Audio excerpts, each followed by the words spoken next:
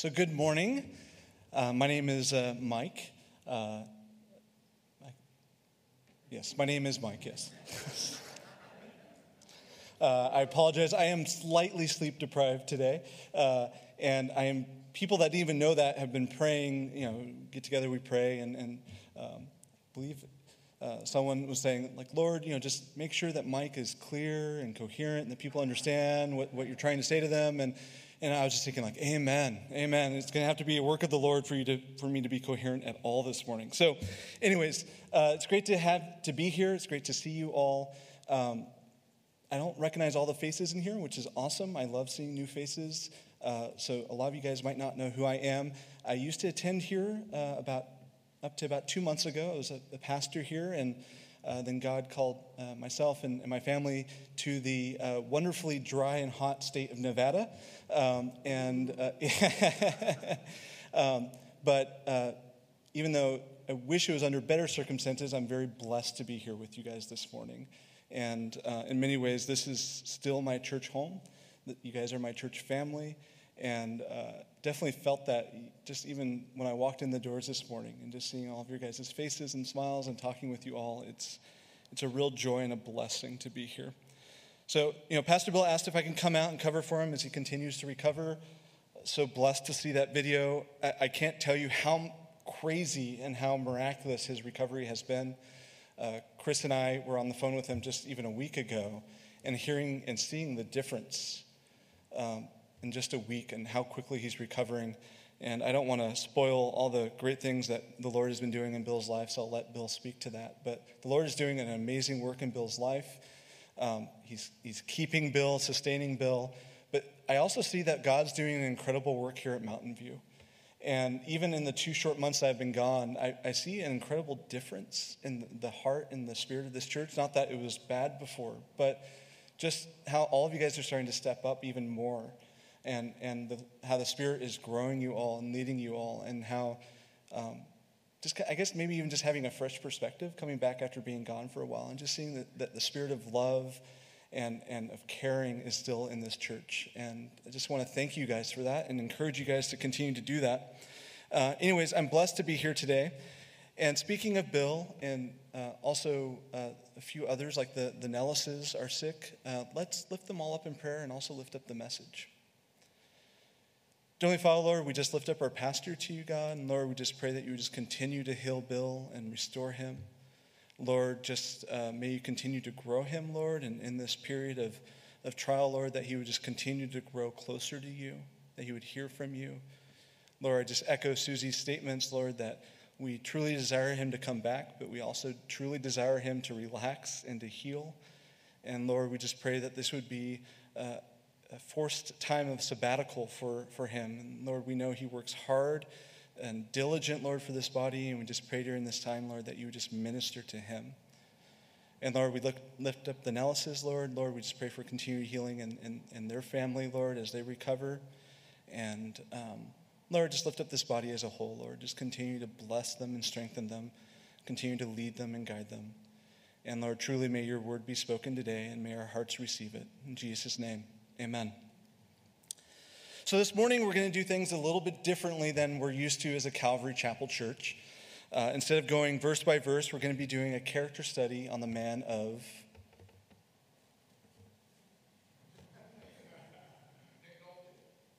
McNulty? I think that's English. Does anyone know? Thank you. Someone gets the awkward pause. Okay, so let's try. So let's try that one more time. So today we're going to be doing a study on. Hey, all right. I need some verbal confirmation that you guys are still alive, so I appreciate that. And so we're going to be in the book of Genesis, starting in chapter 25. And the reason why we're not going to go verse by verse is because the life of Jacob spans about 10 chapters in the book of Genesis, and I'm pretty sure you guys would revolt maybe around chapter 4 or so into that study. So we're going to do kind of a high-level overview of Jacob's life. We're going to be jumping around through those chapters. But with that said, I still want to encourage you guys, you can be in the Bible more than just on Sunday mornings. Surprise! And so, this week, spend some time in Genesis chapter 25 through 35. Read about Jacob. It's a fascinating life. I wish, again, I could go verse by verse. We can spend hours and hours and hours looking at his life and learning from it. And even though we can't do it this morning, you can certainly do it this week. So please, please, please do read those 10 chapters this week if you can. So let's take a look at Jacob's story together at the very beginning. Genesis 1. God created the heavens and the earth, right? It's not just the beginning of Jacob's story, but it's also the beginning of our story. And in that first week of creation, God created Adam and Eve. He created humankind. And Adam and Eve, they ate of a fruit of from the tree of knowledge of good and evil, and they sinned, and they revolted against God, and they were kicked out of the garden. Now, I promise I'm going to be quick. We have quite a bit of material to cover here, but before we get there, just a quick side note. How many of you guys think that fruit was an apple? Can I get it? Okay, you guys are way smarter than me. I grew up a Christian, and I thought it was an apple for years. And then one day I was rereading the text. I'm like, oh wait, it doesn't say apple, it says fruit. And then I started, I got really curious, so I started digging into it even more, and likely it wasn't even an apple at all. What is wrong with apples? Why did it get this bad rep within the church? Seriously, it's it just says fruit, but did some theologian back in the 2nd century go I hate apples, and I'm just going to propagate this myth in the church? Yeah, it was an apple. Don't eat apples. But and then so we have that, and then on the other hand, growing up, we hear an apple a day keeps the doctor away, and so I'm trying to figure this out. Okay, as a kid, growing up in the church, on one hand, eating an apple causes me to sin, but on the other hand, it keeps the doctor away. I'm kind of conflicted here, I want to be healthy, but I don't want to sin. Anyways, just to put your mind at ease, the Bible says a fruit. It does not say an apple. Apples are A-okay. God is A-okay with you eating apples. So today at lunch, eat a healthy salad. Feel free to take that apple, keep the doctor away. No sin. You're going to be good. God is good. Apples are good. They're fibrous. I'm all for it. So anyways, I said I'd be quick, massive tangent. Anyways, back to it. So let's buckle up. We're going to go through 2,000 years in 60 seconds. Anyone have a stopwatch? Okay, let's see if I can do this. So Adam and Eve get kicked out of the garden. Adam's fourth great-grandson was Enoch. Enoch is rather noted for taking the best limo ride ever. He was taken up and got to be with God before he had died. Before he got taken up, he fathered another famous guy by the name of Methuselah, who, and I didn't actually verify this, but I'm assuming he should be in the Guinness Book of World Records as the oldest dude ever. And Methuselah was the grandfather of another notable guy named Noah. He's famous for sailing the world's largest ocean, because at that point in time, the ocean was the entire world. So he was a rather noted sailor. And Noah was, at this point, the 10th generation of man. So I think that would make him 8 great-grandsons of Adam. And Noah was born roughly 1,000 years after creation. All right, so first 1,000 years, about 30 seconds. Let's see if I can do the next 1,000 in another 30 seconds. Now, 10 generations after Noah, so the 20th generation of man, or the 18th great-grandson of Adam, I'm not going to go great, because I can't count that. Abraham was born approximately 2,000 years after creation. Now, Abraham was given a promise, right? I think most of us know this, from God, that he would be the father of the Jewish nation. And that promise was delivered and arrives with the birth of the promised son of Isaac. Now, Isaac has 2 twin sons. One of them I bet you know, and if we went back a slide, you'd probably see the name. Can anyone guess who I'm going to be talking about? Jacob, there we go. Someone's on to me. And then the other one is Esau. And of course, I said it out of order. So Esau came first and then Jacob. All right, so now I have a confession to make. Full disclaimer, I'm a big fan of disclaimering things and showing personal bias before talking about someone or something. I didn't like Jacob. Not a fan. Potentially even hatred would be on the verge of it, but apparently hatred's kind of too strong of a word to say from the pulpit about someone. So strongly dislike Jacob. Even so much so, like I would have a temptation when I get to him in Genesis, I'd kind of want to skip over him, get a kind of a weird, salty, bad, vinegary taste in my mouth when I'd see his name. And the reason for that, if you don't know much about Jacob, is that Jacob is basically the epitome of everything I don't like about people. He was a man who, well, let's see here, let's find the laundry list here. He was a liar, he was a cheat, he was a swindler, he actively deceived the blind and feeble. He tricked people, especially people that were very close to him, his family and friends, for his own personal gain. And just pretty much a rotten individual, like the last guy you would want to be your best friend. And that sickens me, especially when I see someone taking advantage of someone who's weak. Not a fan of Jacob. And as I was doing this study, so the question is like, why would you do a character study of Jacob on a Sunday morning? Well, it's because when I was looking at him at one point, God showed me something interesting about Jacob. Is that Jacob isn't necessarily a horrible, evil villain. He's not like the Eastern European dastardly dog going after the moose and squirrel. He was a man who was in bondage. He was always striving, trying to make things happen his own way, in his own strength, trusting really no one other than himself, not trusting God or his plan. This is a man who was enslaved to sin. But fortunately, and this is why I want to look at Jacob this morning, is that God in his infinite grace doesn't leave Jacob in bondage. He doesn't leave Jacob to suffer in his sin. God had a game plan that we'll see laid out today through 3 different encounters that God has with Jacob. And it shows us how we can live a life free from the bondage of sin, free from the life of striving and of trying to do things our own way. And live a life not in stress and strife and trying to work things out, but rather a life of peace, a life of rest, a life of contentment in the Lord and trusting what God has for us, which I think we can all agree we all need a little bit more of in this day and age, huh? How many of you guys have been feeling a little anxious, a little stressed, a little depressed, a little exhausted? I certainly have. So after that rather lengthy intro, let's see what the Lord has for us in the text today. If you could open up your Bibles to Genesis chapter 25, starting off in verse 22, or you could look up at the slide. But the children struggled together within her, and this is Jacob's mother, and she said, "If all is well, why am I like this?" So she went to inquire of the Lord. And the Lord said to her, 2 nations are in your womb. 2 people shall be separated from your body. 1 people shall be stronger than the other, and the older shall serve the younger. So when her days were fulfilled for her to give birth, indeed there were twins in her womb, and the first came out red. He was like a hairy garment all over. So they called his name Esau. Okay, I wasn't going to pause here, but I'm pretty sure Esau means like hairy, right? Yeah. I just had my first child like 8 months ago, and his name's Paul. I didn't name him Esau, but he did have a head full of hair, which meant he had more hair than I did.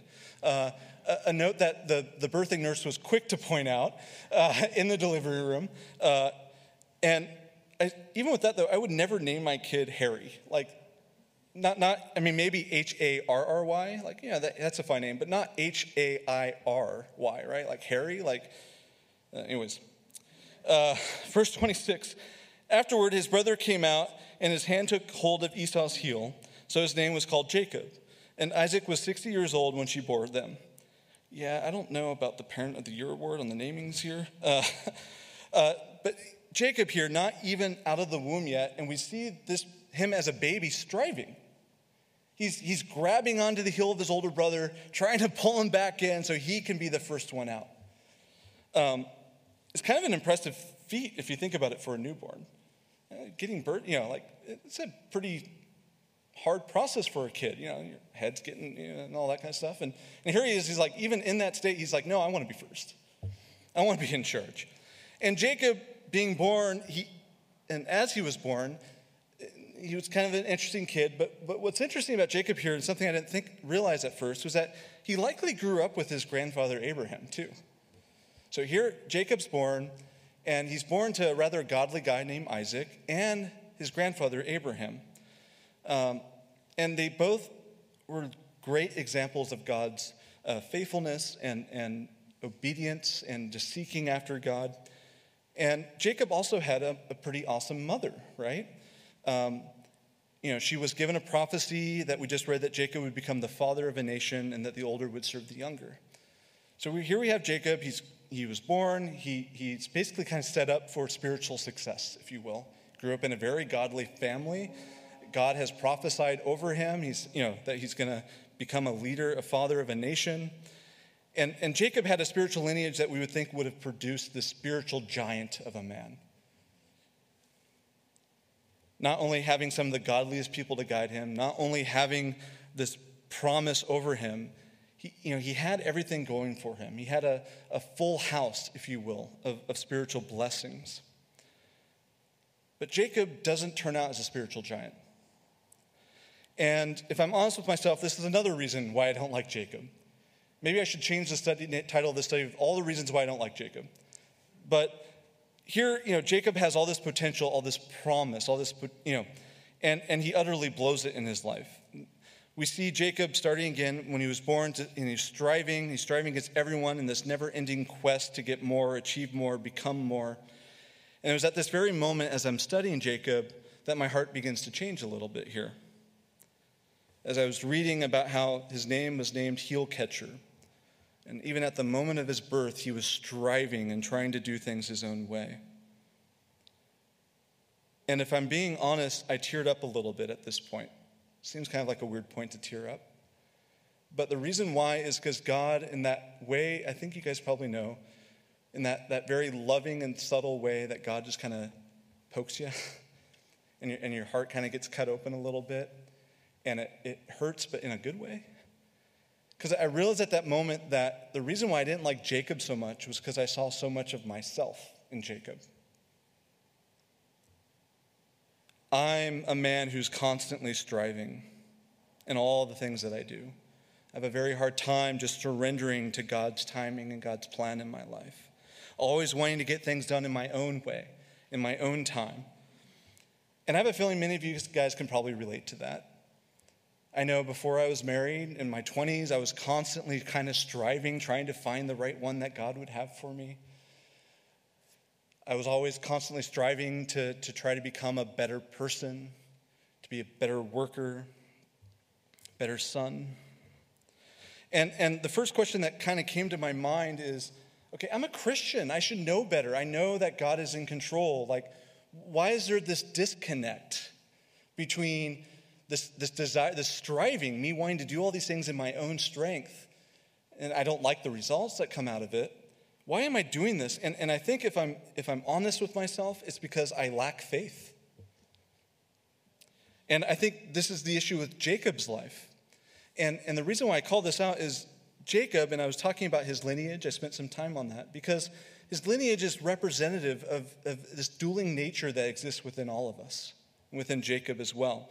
On one hand, Jacob has this lineage of faithfulness and obedience to God. He has the examples of Isaac and Abraham, men that weren't perfect, but for the most part lived their lives seeking the Lord and serving him faithfully. But then on the other hand, Jacob has this lineage, this nature within him of disbelief, of unfaithfulness, of Adam and Eve who refused to follow after God, who weren't faithful and blew it by not eating an apple but eating some other kind of fruit, right? And this is me. If I look at myself honestly, I have this dueling nature within me. I have a side that desires to serve the Lord and to surrender everything to him. And yet there's this other side of my nature, this other lineage, if you will, of sinfulness and of disobedience and of rebelling against God, of disbelief in God. I have a spiritual nature as a born-again believer, and I have this sinful nature of a fallen man. And so then the next question is like, okay, Lord, like how can I get out of this loop? How can I get more faith? Does anyone happen to know Romans 10:17? I bet you guys do. You probably just don't know the scripture reference. Faith comes by and hearing. Amen. So faith comes by hearing and hearing the word of God. Romans 10:17. Okay, so, all right, so Lord, I need to get more in the word. I need to hear from you more. I need more faith. And then my mind goes to the next step. It's like, well, if that's where faith comes from, where does my disbelief come from? Where does my lack of faith come from? Why is it seemingly growing at times? And I allude to it, I think part of it is our sinful nature, right? We're sinners. But I think also it comes from hearing and hearing from the world rather than the word. It's amazing what a single letter can do. The difference between hearing from the word of God and hearing from the world is a single letter. And yet that single letter makes all the difference in our lives. And certainly our society, the world that we live in, is a great example of a society that not only tolerates strife, but celebrates it, worships it even. Striving is defined as making great efforts to achieve or obtain something. Some of the words similar to strife are to drudge, to hustle, to slave, to struggle, to toil even. Our society values people that work to mental and physical exhaustion, doesn't it?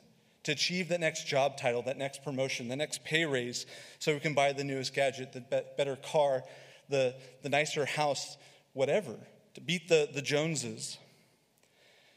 But these aren't the only things. It's not these materialistic things in which we can strive, is it? I personally strive in my own strength about wanting to be a better husband, about wanting to be a better father, about being a better brother and a son, a better pastor, a better worker for my boss, all these things. I want to be better. And there's nothing wrong with wanting to be better, right? God calls us to a higher standard. But what's wrong is when I try to become those things in my own strength. When I'm striving to become godly without God. And then when I stop and think about the absurdity of that, I mean, think about that statement. I want to become more godly in my own strength without God. How can I become more godly of a man without God? It's stupid. And yet that is exactly what strife is. It's stupidity, and I seem to thrive on it.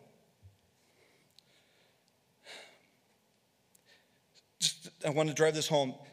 The things that we often find ourselves striving for are not sinful in themselves. What's sinful is trying to achieve those things outside of God's will, outside of God's plan, outside of God's timing, outside of God's strength. We all tend to strive, I think, in some way, shape, or form. It's driven out of discontentment, either wanting more than what God has laid out for us, or often wanting it sooner than when God has planned it for us. We all have little Jacobs, if you will, in our hearts. Now, Jacob obviously didn't just strive at his birth, but strived all of his life. First, in Genesis chapter 25, verse 31, we see, by taking advantage of his brother, by cheating him out of his birthright, out of his inheritance. Starting in verse 31, but Jacob said, sell me your birthright as of this day. And Esau said, look, I'm about to die, so what is this birthright to me? Then Jacob said, swear to me as of this day. And he swore to him and sold his birthright to Jacob. Now, I want to pause here for a second. Growing up, reading this, I kind of thought Esau was an idiot. And as a kid, at least, the story was presented to me as Esau comes back from in the forest, playing hunter and gatherer or whatever, and he comes back to camp, and there's Jacob with a hot bowl of stew, and Esau looks maybe a little hungry. He's like, burnt, got a protein, load up, got to build these muscles. I'm big and hairy, but that's not really what happened here. I mean, if we look at this, Esau is likely on the verge of starvation. I don't think he's exaggerating here when he says, hey, I'm about to die. What's my birthright worth? Right? So, and I want to drive this point home because Esau isn't being stupid. He's desperate. Esau is starving. He's weakened. He's on the verge of death. And Jacob, his brother, doesn't come running to rescue his other brother Esau. He doesn't come here to save him, to rescue him, to bring him some food, to pull him back. Esau was out hunting probably for the camp, for Jacob himself. The stew that Jacob probably provided to Esau was probably filled with meat that Esau had hunted before. And Jacob refuses just to help his brother out as Esau was helping the camp, but rather he sees an opportunity here to take advantage of his brother. This is horrible. This is deplorable. This is like a human rights violation. I mean, if we saw this in today's society, we'd want to lock the person away and throw away the key. I mean, this Jacob is a scumbag. And Jacob here, he sees an opportunity to take advantage of his brother and steal what is rightfully Esau's, his inheritance. And in the Bible, the oldest was the one that was guaranteed, all the family stuff. Like, that's what they would get. That's the privilege of the oldest. And Jacob here steals that from Esau. In a moment of weakness, of a struggle with Esau on the verge of his own death. So yeah, Jacob's a jerk. But then he doesn't stop there. Later on in Genesis chapter 27, Jacob isn't content just stealing Esau's inheritance, physical inheritance, but he also steals Esau's spiritual inheritance, his blessing as the oldest. Genesis chapter 27, verse 36, Esau said, after this blessing was stolen, he says, "Is he not rightly named Jacob? For he has supplanted me these 2 times. He took away my birthright, and now look, he has taken away my blessing." So if you don't know this or you don't remember, Jacob, with the help of his mother, deceives his blind father by wearing fur on his arm so he appears hairy like his brother, to steal and deceive this is the part that boggles my mind. His father is on his deathbed, and his thought is, I'm going to deceive my dying blind father to steal the spiritual blessing that he has for my older brother. Jacob wasn't content just with all the physical assets of the family. He wanted the spiritual as well. How messed up is that? So Jacob, he takes advantage of his blind father through deception, and he steals Esau's blessing. And at this point, Esau, I think, is rightfully kind of upset. Jacob, his younger brother, has stolen everything from him, has stolen all of his rights as being the firstborn, has stolen his inheritance, has stolen his spiritual blessing, has stolen all of it. And so Esau, in, I think, an understandable state, threatens to kill Jacob. It's like, next time I see that guy, he's going to get it. And so Jacob, with the help of his mother, yet again, flees the camp and gets out of town. Now, when I first read the story, I think of Jacob maybe in his late teens, early 20s. Okay, he's an adult. He probably should know better. But no. Jacob was likely about 77 years old here. Think about that. This is a grown man. This is a man that has lived a pretty long life at this point. You would think he would have kind of gotten past this. He would have known better. No. This is a man to his core is a striver, is a cheat, is all these horrible things. But God doesn't leave him there. God doesn't leave us there.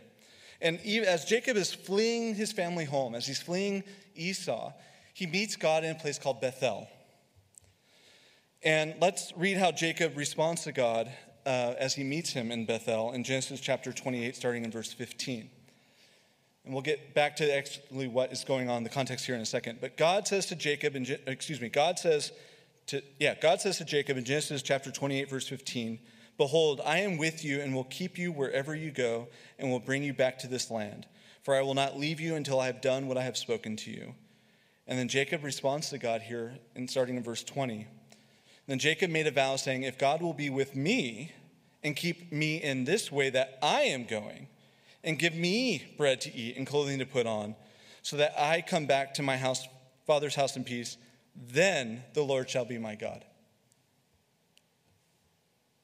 Think about that statement for a second.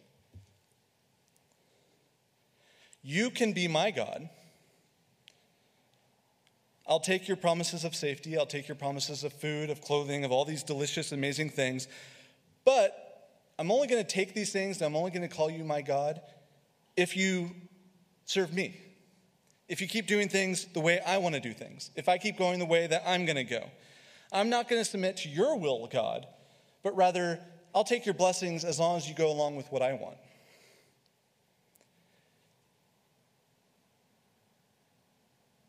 How moronic is Jacob here? He's telling the creator of the universe here, Like, okay, yeah, you can help me, but you got to submit to what I want to do. How audacious. And at this moment, I realized, like, hey, strife has a pretty close cousin, is pretty closely related to something I think we all know as pride. What is pride fundamentally other than thinking that we're greater than God? It's this mentality that I'm in control, that I'm going to do things my way, that really shows us how we view ourselves in relationship to God, that we are greater than him. And I think, even though I think a lot of us would never verbally say that, we certainly, I know I do, act that way a lot. And I can't tell you growing up how many Christians I would say even would fully live that way, not even partially surrendered to God. And they basically, their lives are saying, I'll accept you as my Savior. I'll take the get off free from hell pass. I'll take you as my Savior. I'll take your gifts and your blessings and your promises. But I'm going to keep doing things my own way. I'm going to keep living my life the way I want to. There's no surrender. So many people are all about Jesus when it comes to him as the sacrifice, as our Savior. But very few people claim Christ as their Lord. And I would say no one fully on this side of eternity has claimed Christ as their Lord 100%. That's sin, right? Anytime we don't fully submit to the Lord, we're sinning. And I know I don't fully submit to the Lord. I don't can fully claim blamelessly that Jesus is my Lord. I certainly desire that. Anyways, Jacob continues this lifestyle, first with his father, his brother, now with God. And as he's fleeing his camp, he's heading towards his mother's brother, Laban, his uncle Laban. And in Genesis 30, and when you read it later this week, you'll see that Jacob cheats his uncle out of a lot of livestock by selectively breeding. He's like the first geneticist on the planet, I guess.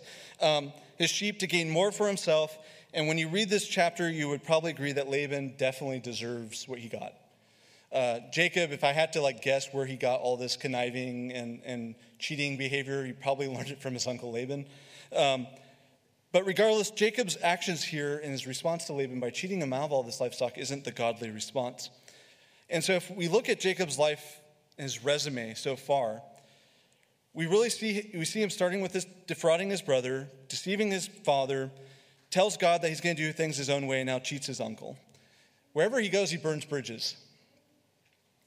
And fortunately, God wasn't going to leave Jacob in this state. He had eternal plans for him. As Jacob flees Laban after working for him for 20 years, so if you think about it, he's 97 years old at this point. He's fleeing his uncle after stealing livestock. He comes across and he hears reports of his brother Esau coming for him. 400 men. And it's interesting because now Jacob, all those bridges that he's burned, has left him with nowhere to go. He's upset the guy behind him. He's really upset the guy in front of him. He's got nowhere to turn.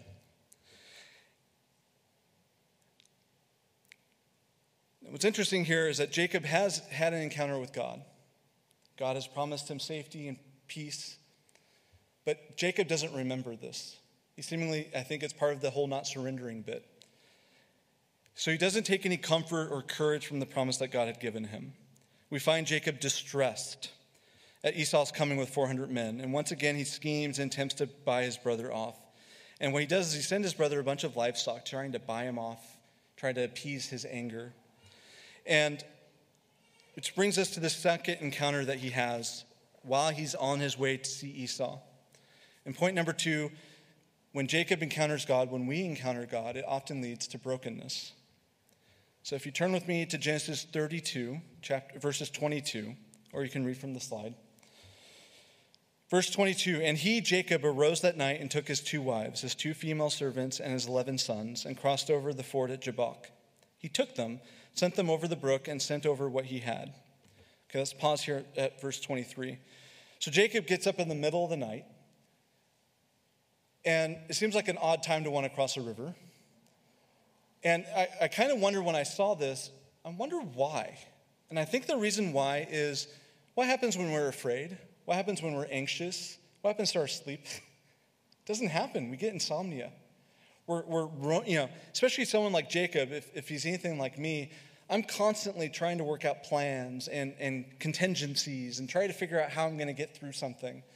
And Jacob, I could just see him just sweating, as I am, because it's kind of warm, and just freaking out. Like, how am I going to make it through this? How am I going to, trick my way out of this? And he just can't figure it out. He can't sleep. He's afraid. So continuing on in verse 24, just think of Jacob in this state. Then Jacob was left alone, and a man wrestled with him until the breaking of day. So 2 things to note. God is cool. Let's just start there. God is cool. End of statement there. The reason why God is cool here is because God keeps meeting Jacob at moments in his life where he's in great trouble. First, when he's fleeing his Esau the first time, and now when he's fleeing his uncle Laban, heading back to encounter Esau, God shows up. That's pretty gracious of God, creator of the universe, who last time he talked with Jacob basically told him, like, you got to do things my way. And yet God still continues in his grace to meet Jacob where he needs him. God is being exceedingly gracious to Jacob. God is exceedingly gracious to us. God also comes to Jacob at night here, when he is alone. God also, as you read this week, when Jacob met God the first time in Bethel, it was at night, and Jacob was alone. And I find that God often only speaks to us when we're quiet enough to hear his voice. When Jacob finally is unable to scheme or plan any further, he's being forced into a state of surrender. Now, one thing I was thinking about as I was reviewing this morning is there's 2 different ways that we can encounter God. We can either encounter God as we seek him, or we can wait for God to encounter us on his terms when we're at a state where we're finally able to listen. And I would encourage you all, spend time encountering God proactively rather than reactively. Don't wait until things get so bad that we are forced into a position of surrender and encountering God, but rather seek time where it's quiet and you're alone and you can spend time with God and encounter him. Anyways, verse 25. Now, when he saw that he did not prevail against him, he touched the socket of his hip, and the socket of Jacob's hip was out of joint as he wrestled with him. And he said, "Go, let me go, for the day breaks." But he said, "I will not let you go unless you bless me." Now, we find out in a minute that this man that Jacob is wrestling with is God, or at least an angel of the Lord. So why does God need to leave before daybreak? He's God. Well, what's the deal? He's all-powerful. He's the creator of the universe. And I think the reason why is because it's in Jacob's best interest. One of, the guys in the Old Testament that we kind of hear about is a dude by the name of Moses, right? Very godly man, way more godly than I think Jacob is here. And when Moses asked to see God's face, what does God say? He says, no. He goes, but you can see my afterglow. You can see the presence of me as I pass by. And the reason why, I think, is because God is so holy, so perfect, so righteous, so this very nature and essence of him is perfection and righteousness. That in being a sinner, being imperfect, being unrighteous, being unholy, being in the presence of perfection, of pure holiness, the very nature of being pure means being perfect, being without imperfection. And so if pure holiness was in a position of being in the presence of unholiness, the very nature of holiness would require unholiness to be gone. So what would that mean for a person like Jacob? What would that mean for us if we weren't saved and covered in the blood of Christ? That would mean that if we were to encounter God, we would be instantly dead because God's holiness demands it. The very nature of holiness is perfection and without blemish. And if we sin, if we are not perfect, then we cannot be in the presence of God. So what's happening here? I think God is in the shadow of night, shielding Jacob from his pure holiness. He's protecting Jacob. And if Jacob were to hold on and not let him go, if the sun rose and exposed who he was wrestling with, why Jacob sees him as just a man rather than God himself is because God had to pull himself back. He couldn't fully reveal himself, otherwise Jacob would die on the spot. So even in this wrestling, even in God wanting to be let go out of the grip, was because God wanted to preserve Jacob. Now, Verse 27, so he said to him, what is your name, this man? God says. And Jacob responds with Jacob. This isn't some LinkedIn exchange of contact info. This isn't just me trying to identify who I am. In biblical times, the name was more than just a name. It was an attribute of who you are. It was like calling out, this is who I am. Jacob is saying, hey, I am a heel catcher. I am a conniver. I am someone who is a master of his own domain. I do what I want to do. I'm a schemer. In disclosing his name, Jacob is doing more than just saying his name. He's making a confession of his character. This confession, this acknowledgement of his name, I think finally allows for healing in his life, for a new nature, for a new name, a new freedom to live in a new way. And is that not the case with us in our own salvation? As Christians, right? What has to come first? There has to be an acknowledgement of our sinful nature, of who we are, of our sinfulness, of our state, of our need. And this is what Jacob is saying here: is I am a sinner. This is who I am. This is all I got.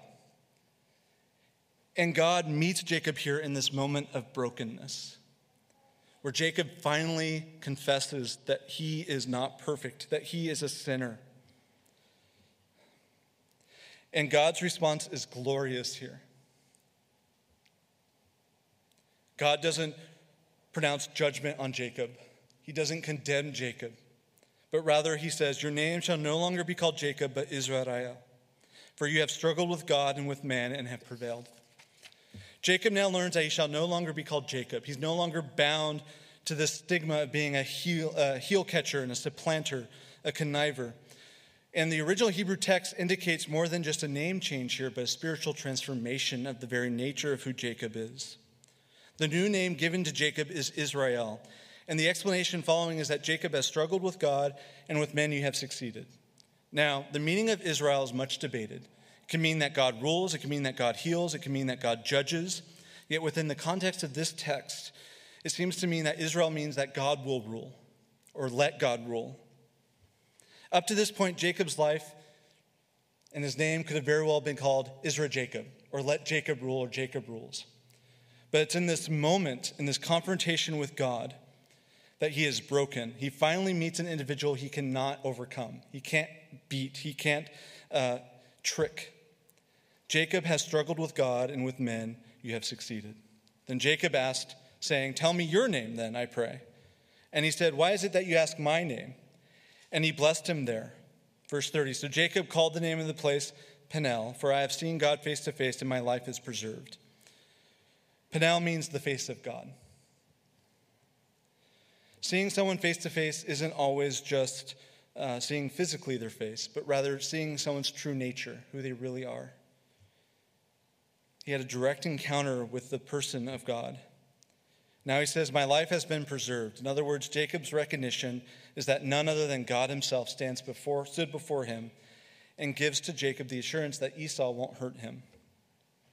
So he crosses over, in verse 31, he crosses over Peniel, which is just a more common name for Peniel. The sun rose on him and he limped on his hip. Verse 32, therefore to this day the children of Israel do not eat the muscle that shrank, which is on the hip socket, because he touched the socket of Jacob's hip and the muscle that shrank. As Jacob departs this place, he leaves with him two things. He has a new name and he has a new limp. Both of these things will be forever reminded of him that in God, Jacob met for the first time someone he couldn't overpower, and someone he deserved to surrender to. God had broken Jacob, broken him out of his sinfulness, his bondage to striving, and into a position of surrendering to God. Turn with me to Genesis chapter 33, starting off in verse 1. Or you could just look up on the slides. Now Jacob lifted his eyes and looked, and there Esau was coming, and with him were 400 men. So he divided the children among Leah, Rachel, and the two maidservants, and he put the maidservants and their children in front, Leah and her children behind, and Rachel and Joseph last. Then he crossed over before them, bowed himself to the ground 7 times, until he came near to his brother. But Esau ran to meet him and embraced him and fell on his neck and kissed him, and they wept. Verse 5, and he lifted his eyes and saw the women and the children and said, who are these with you? So he said, the children whom God has graciously given your servant. Then the maidservants came near, they and their children, and bowed down. And Leah also came near with her children, and they bowed down. Afterward, Joseph and Rachel came near, and they bowed down. Now, this is evidence that there's been genuine change in Jacob. Why? Because the Jacob of old would have instinctively stayed behind. He would have been the last person to confront Esau. And we see this in the earlier chapters. But now Jacob is in the front of the party. He's got courage all of a sudden. And I think that courage is from the fact that he now firmly believes and has faith in the promise that God has given him. In addition to this newfound confidence, there's also a shift in attitude here. Jacob bows down to Esau. Before, the expectation of Jacob's was always that others would bow down to him, that he would rule, that he would come out on top, that he deserved it all, that people would meet his needs in his way. Yet here, Jacob in humility bows down to his brother.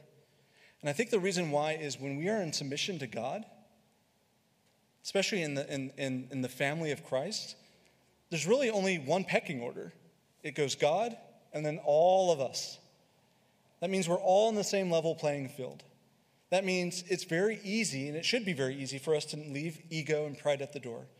Because there's only one God, there's only one Lord, there's only one numeral uno in the family of God, and that's God. The rest of us, we're all the same. We are all servants of God. And as such, we should have humility towards one another. There's no ranking system, no order of more spiritual or less. It's just God and the rest of us. We should have grace and humility and humbleness to one another.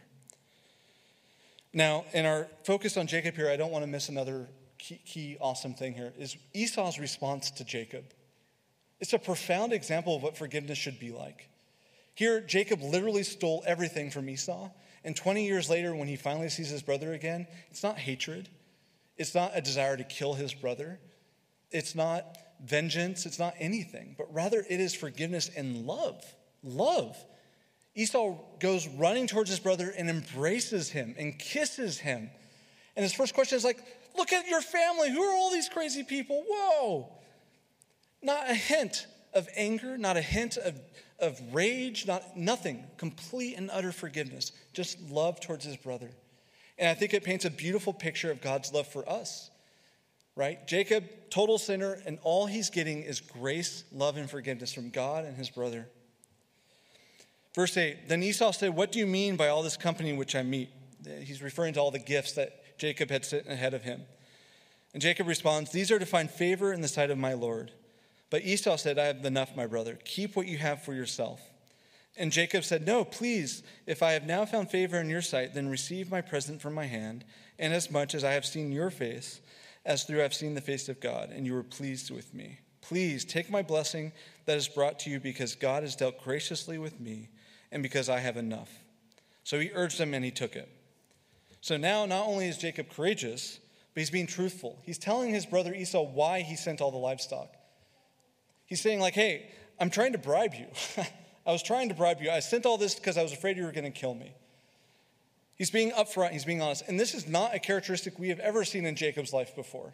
It's always quite the opposite. He's always lying. He's always deceiving, always trying to find ways to get ahead. But here, Jacob is being honest, forthright. Verse 12, then Esau said, let us take our journey, let us go, and I will go before you. But Jacob said to him, my Lord knows that the children are weak, and the flocks and the herds which are nursing are with me. And if the men should drive them hard one day, all the flock will die. Please let my Lord go on ahead before his servant. I will lead on slowly at a pace which the livestock that go before me and the children are able to endure, until I come to my Lord and sire. And Esau said, now let me leave with you some of the people that are with me. But he said, what need is there? Let me find favor in the sight of my Lord. So Esau returned that day on his way to Sire, and Jacob journeyed to Sire. Nope. Jacob journeyed to Succoth. Horrible name for a place. Built himself a house and made booths for his livestock. Therefore, the name of the place is called Succoth. These verses unfortunately show that the new Jacob isn't perfect. He's still sinful. He still blows it. He's not allowing God completely to reign. He's being dishonest with his brother. He hasn't become Israel. He's still Jacob. He's making false promises and offering misleading expectations to Esau here. And this brings us to our final point for the day and final encounter. Point 3, encountering God leads to God's grace. Genesis chapter 35, starting off in verse 1. Then God said to Jacob, "Arise, go to Bethel and dwell there, and make an altar there to God, who appeared to you when you fled from the face of Esau your brother." And Jacob said to his household and to all who were with him, "Put away the foreign gods that are among you, purify yourselves and change your garments. Then let us arise and go up to Bethel, and I will make an altar there to God, who answered me in the day of my distress, and has been with me in the way which I have gone." So they gave Jacob all the foreign gods which were in their hands, and the earrings which were in their ears. And Jacob hid them under the terebinth tree which was by Shechem. I love this verse in Jacob's life. It shows a couple different things. One, that Jacob has been broken. He's submitting to God. He's being obedient to God. The other thing it's showing is that Jacob got rid of these idols and cleansed his family before seeing the Lord the second time in Bethel. And I think this is a sign of moral transformation in Jacob's life. This wasn't something that the Lord demanded that Jacob do. This is something that Jacob felt led to do, wanted to do because he was surrendering to the Lord. He realized who the Lord was and who he was.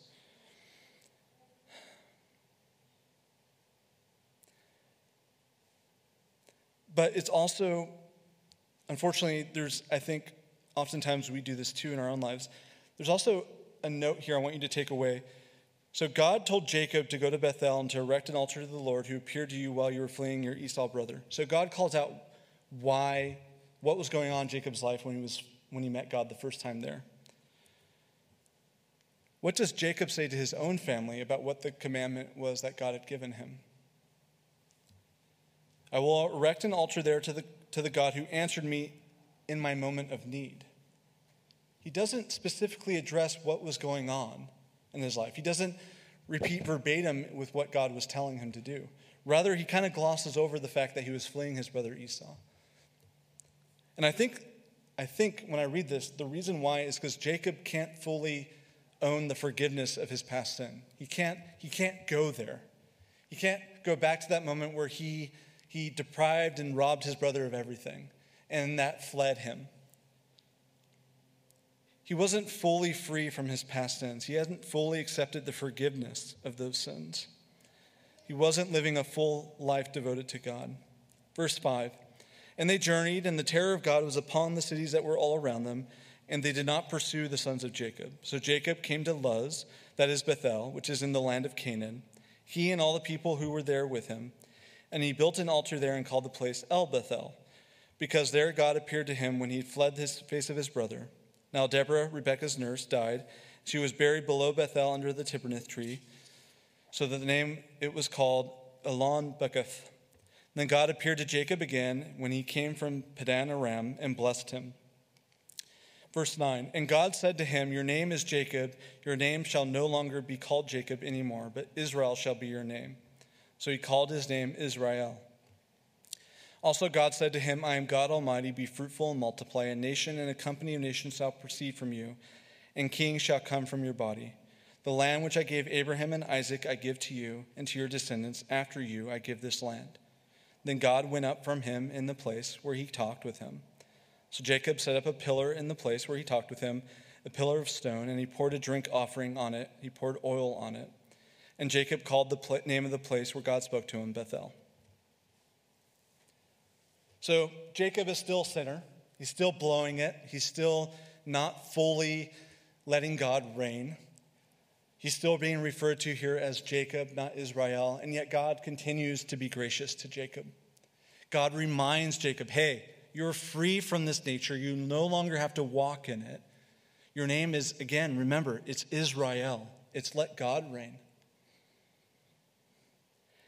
And even in the state of sinfulness, of not being perfect, God still chooses to bless Jacob, to bless Israel. He repeats the promises that he has given Jacob over the years.